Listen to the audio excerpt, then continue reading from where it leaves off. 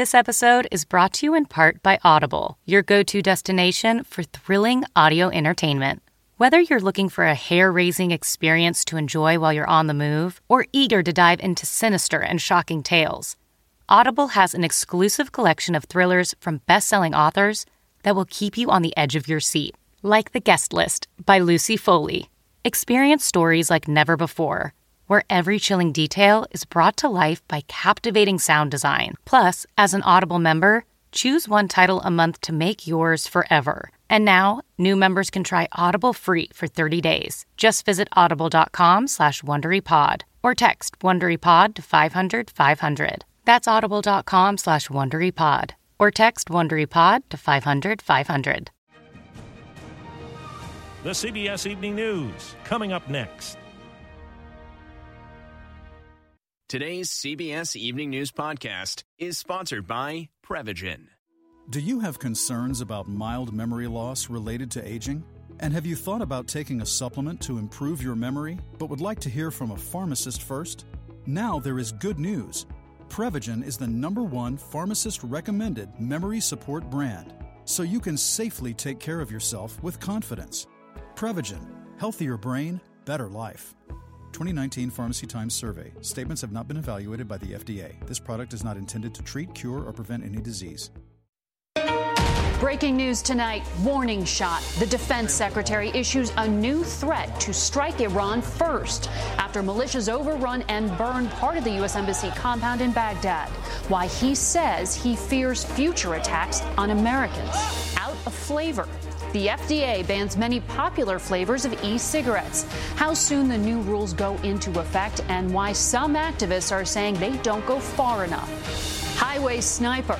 More than a dozen cars shot at on busy Florida interstates. Windows blown out, leaving people in fear. Tonight, the search for the gunman. Victims of hate. Another assault in a New York Jewish community. Why police are investigating it as part of a string of hate crimes. Plus, the family of another victim makes an urgent appeal. Please stand up and stop this hatred. Abducted on camera. Surveillance video captures a woman screaming as she is grabbed and dragged away. Tonight, what police are calling a break in the case. Wildfire catastrophe. Tourists run toward the ocean as fire spreads across Australia. Why some people are aiming their anger at the Prime Minister. You're not welcome, you witch. Doctor versus machine. Could a computer do a better job of diagnosing you with breast cancer? Plus, Mighty Mo. This athlete's spending her golden years racking up gold medals. This is the CBS Evening News with Norah O'Donnell, reporting from the nation's capital. Good evening. Norah is off tonight. I'm Margaret Brennan.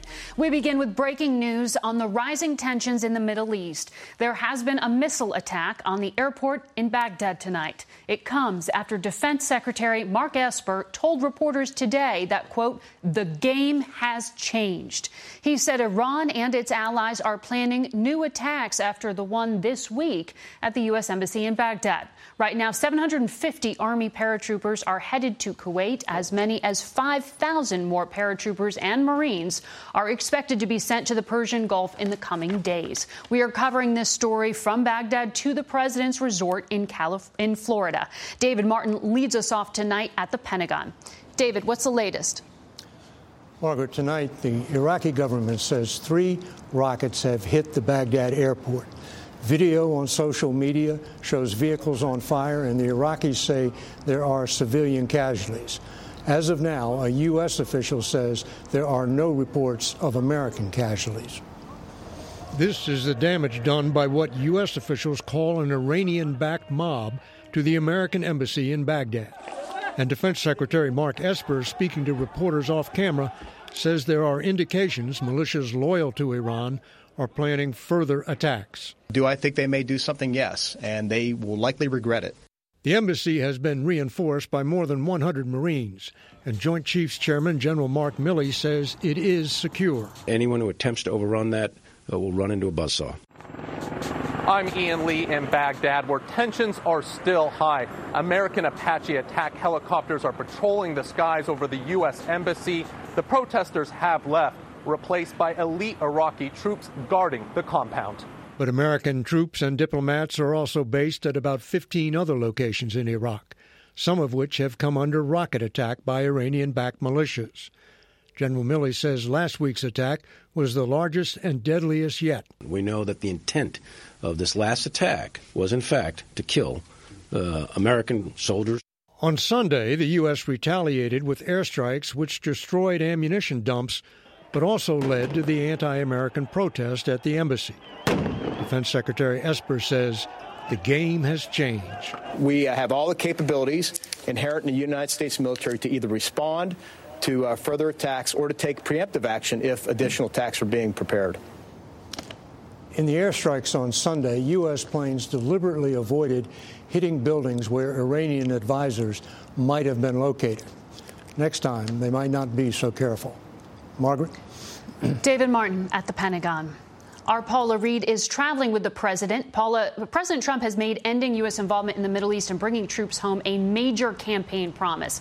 How does he square that with these latest deployments? Well, Margaret, over the past several months, I've covered the president at his campaign rallies, and the biggest applause he gets is when he promises to bring U.S. troops home. And while he has overseen a drawdown in Iraq and Syria, the tensions in the Middle East keep drawing him back in.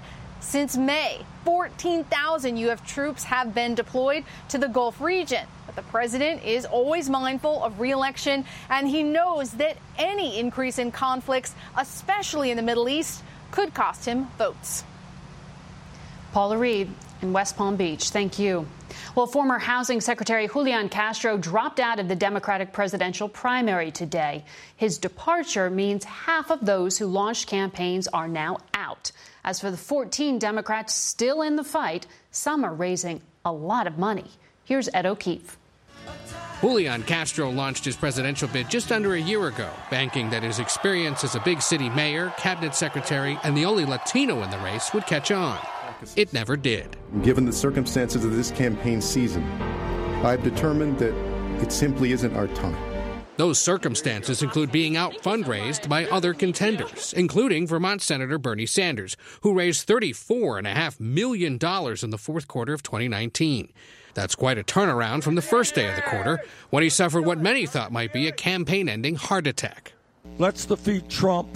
Let us transform this country. Other candidates also brought in impressive hauls. $24 million for Pete Buttigieg, whose time as mayor of South Bend, Indiana, ended this week, and $22 million for former Vice President Joe Biden, his best quarter yet. Do you think you've raised enough money? Oh, I know we have. Businessman Andrew Yang, who began the year as a virtual unknown, also set a personal best, $16.5 million. We will have the resources to compete all the way through the spring. But they're all dwarfed by President Trump, whose re-election campaign raised $46 million for the quarter and has a whopping $102 million already in the bank. The president credits the ongoing impeachment saga for helping raise money. The Trump sum easily tops what former President Obama had for his re-election campaign at the same point in 2011.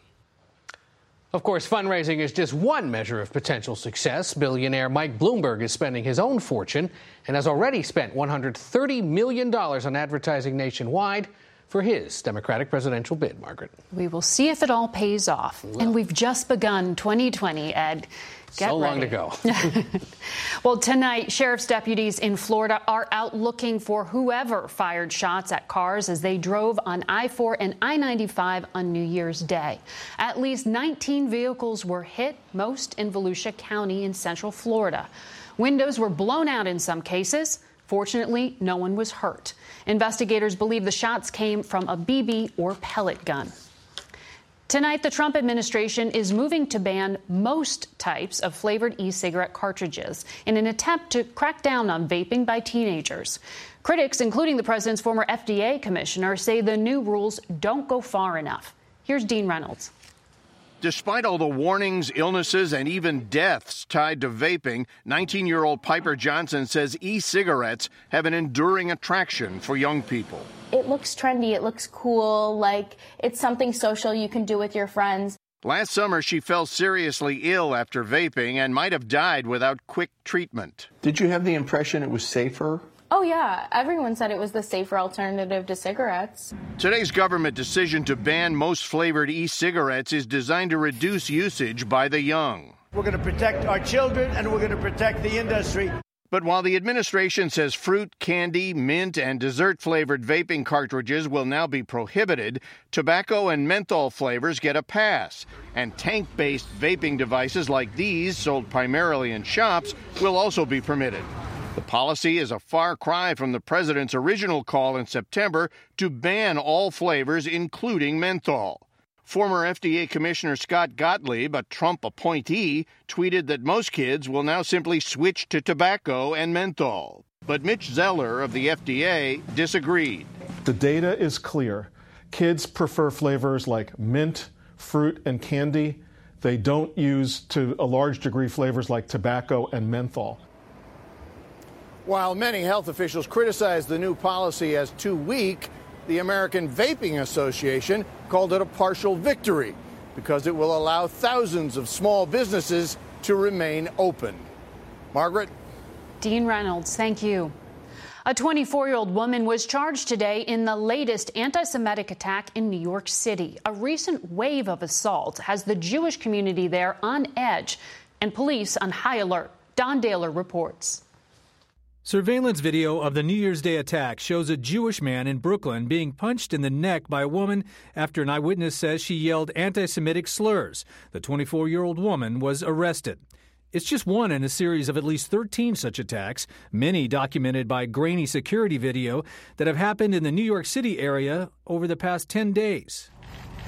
Today, the family of the most seriously injured victim from the Muncie, New York machete attack, 71-year-old Joseph Newman, gave some grim news. He has a fractured skull. He's been sliced through his neck. He has a shattered arm. The doctors do not have high hopes for him. New York City has increased police patrols in certain neighborhoods, some of which have been experiencing increased tension between African American and Jewish residents.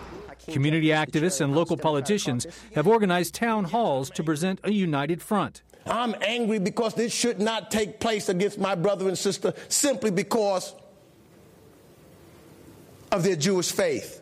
NYPD Commissioner Dermot Shea says the most important way to deal with hate is to stop it before it starts. Some of the things such as swastikas and the signs and why it is so hateful, things such as that are being discussed now to introduce into the schools to address the young people. You can see some of that police presence parked in front of the synagogue behind me. Now, in response to rising fears in Jewish neighborhoods, organizations are being urged to tap into a $90 million Homeland Security Fund dedicated to protecting nonprofits. Margaret, that money could be used for everything from concrete barriers to security guards. Don Dahler, thank you. Tonight, there's breaking news from Las Vegas. An arrest has been made in a suspected abduction that was captured on a home surveillance camera. Carter Evans on how this played out. And a warning, some of the video is graphic. The chilling video shows a woman frantically running to a stranger's home for help. Stop, Darko! When her attacker catches up, he throws her to the ground and kicks her. The struggle continues as the man drags the woman by her hair to a white car in the street. The altercation was all caught on a Las Vegas home security camera just before 1 a.m. New Year's Day. No one was home at the time, but the homeowner saw the video remotely and sent it to police. How important was that video in solving the crime? It was absolutely very important. We had a name that matched. During the assault, the victim says her attacker's name, Darnell.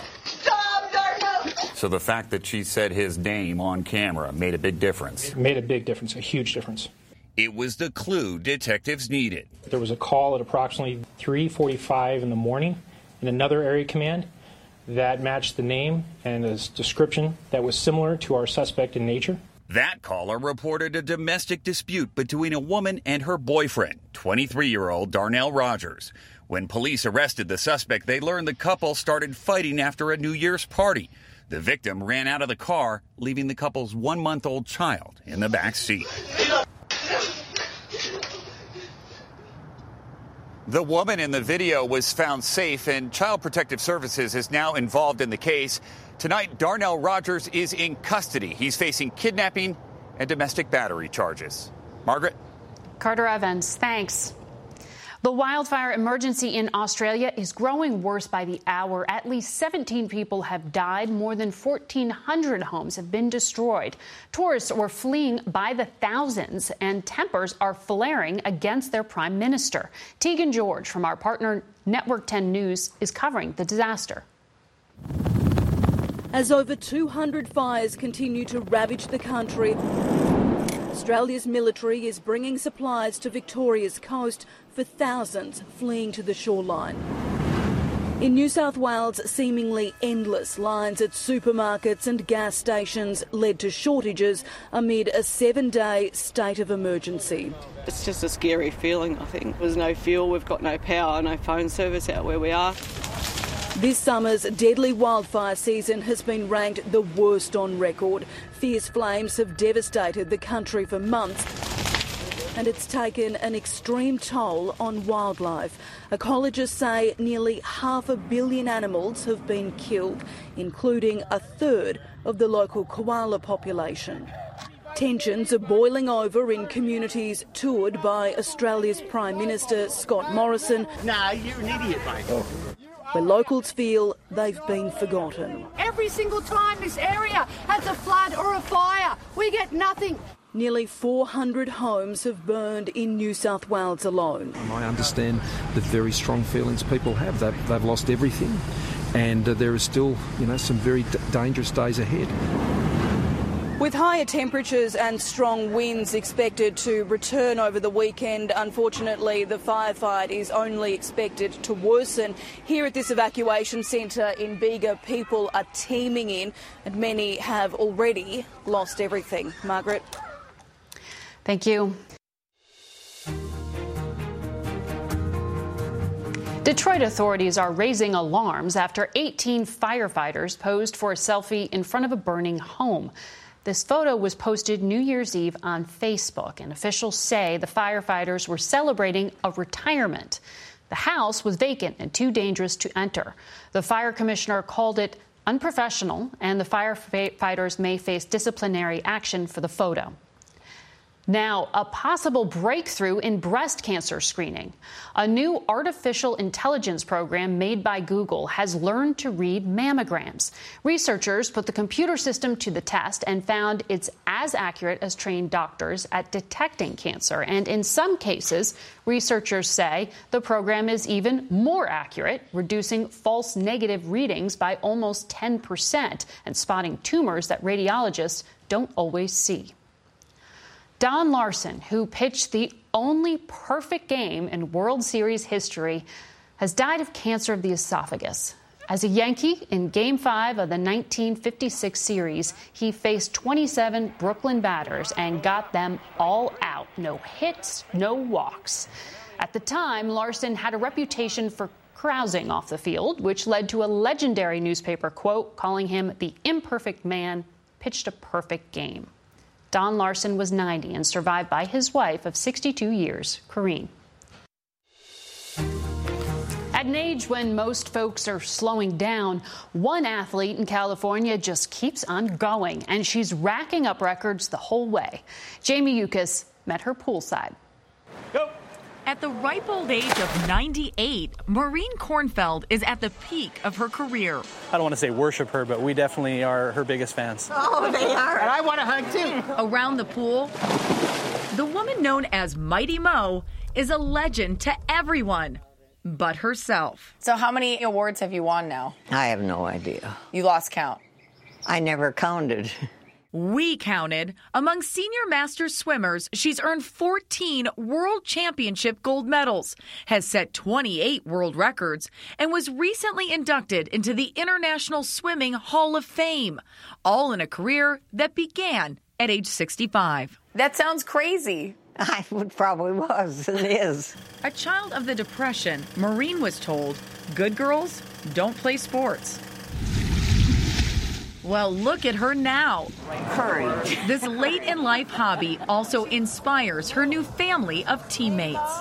What I like about the team is seeing them starting from little or nothing into becoming quite accomplished, and that's really neat. They train at the Rose Bowl Aquatic Center in Pasadena.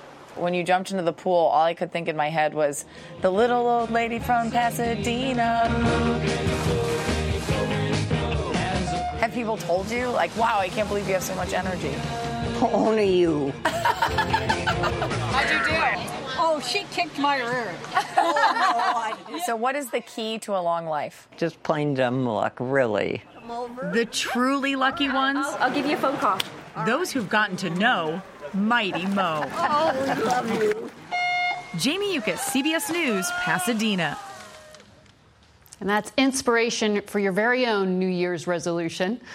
On tomorrow's CBS Evening News, the aggressive efforts by hospitals to stop the spread of the flu. For Norah O'Donnell, I'm Margaret Brennan. Good night.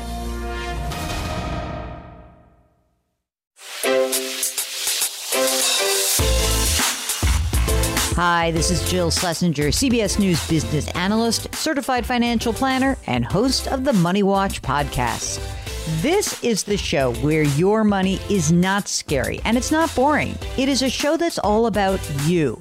It's your questions that make it possible for me to provide unconventional and entertaining insights on your money and maybe more importantly, on your life. I'm going to be your financial coach, someone who brings common sense and an insider's perspective on how to manage your money and your emotions. And I promise we are going to have a little bit of fun along the way. Have a question from retirement to career changes to college funding? Just send us an email at askjill@jillonmoney.com. Follow Money Watch wherever you get your podcasts. You can listen ad-free on the Amazon Music or Wondery app.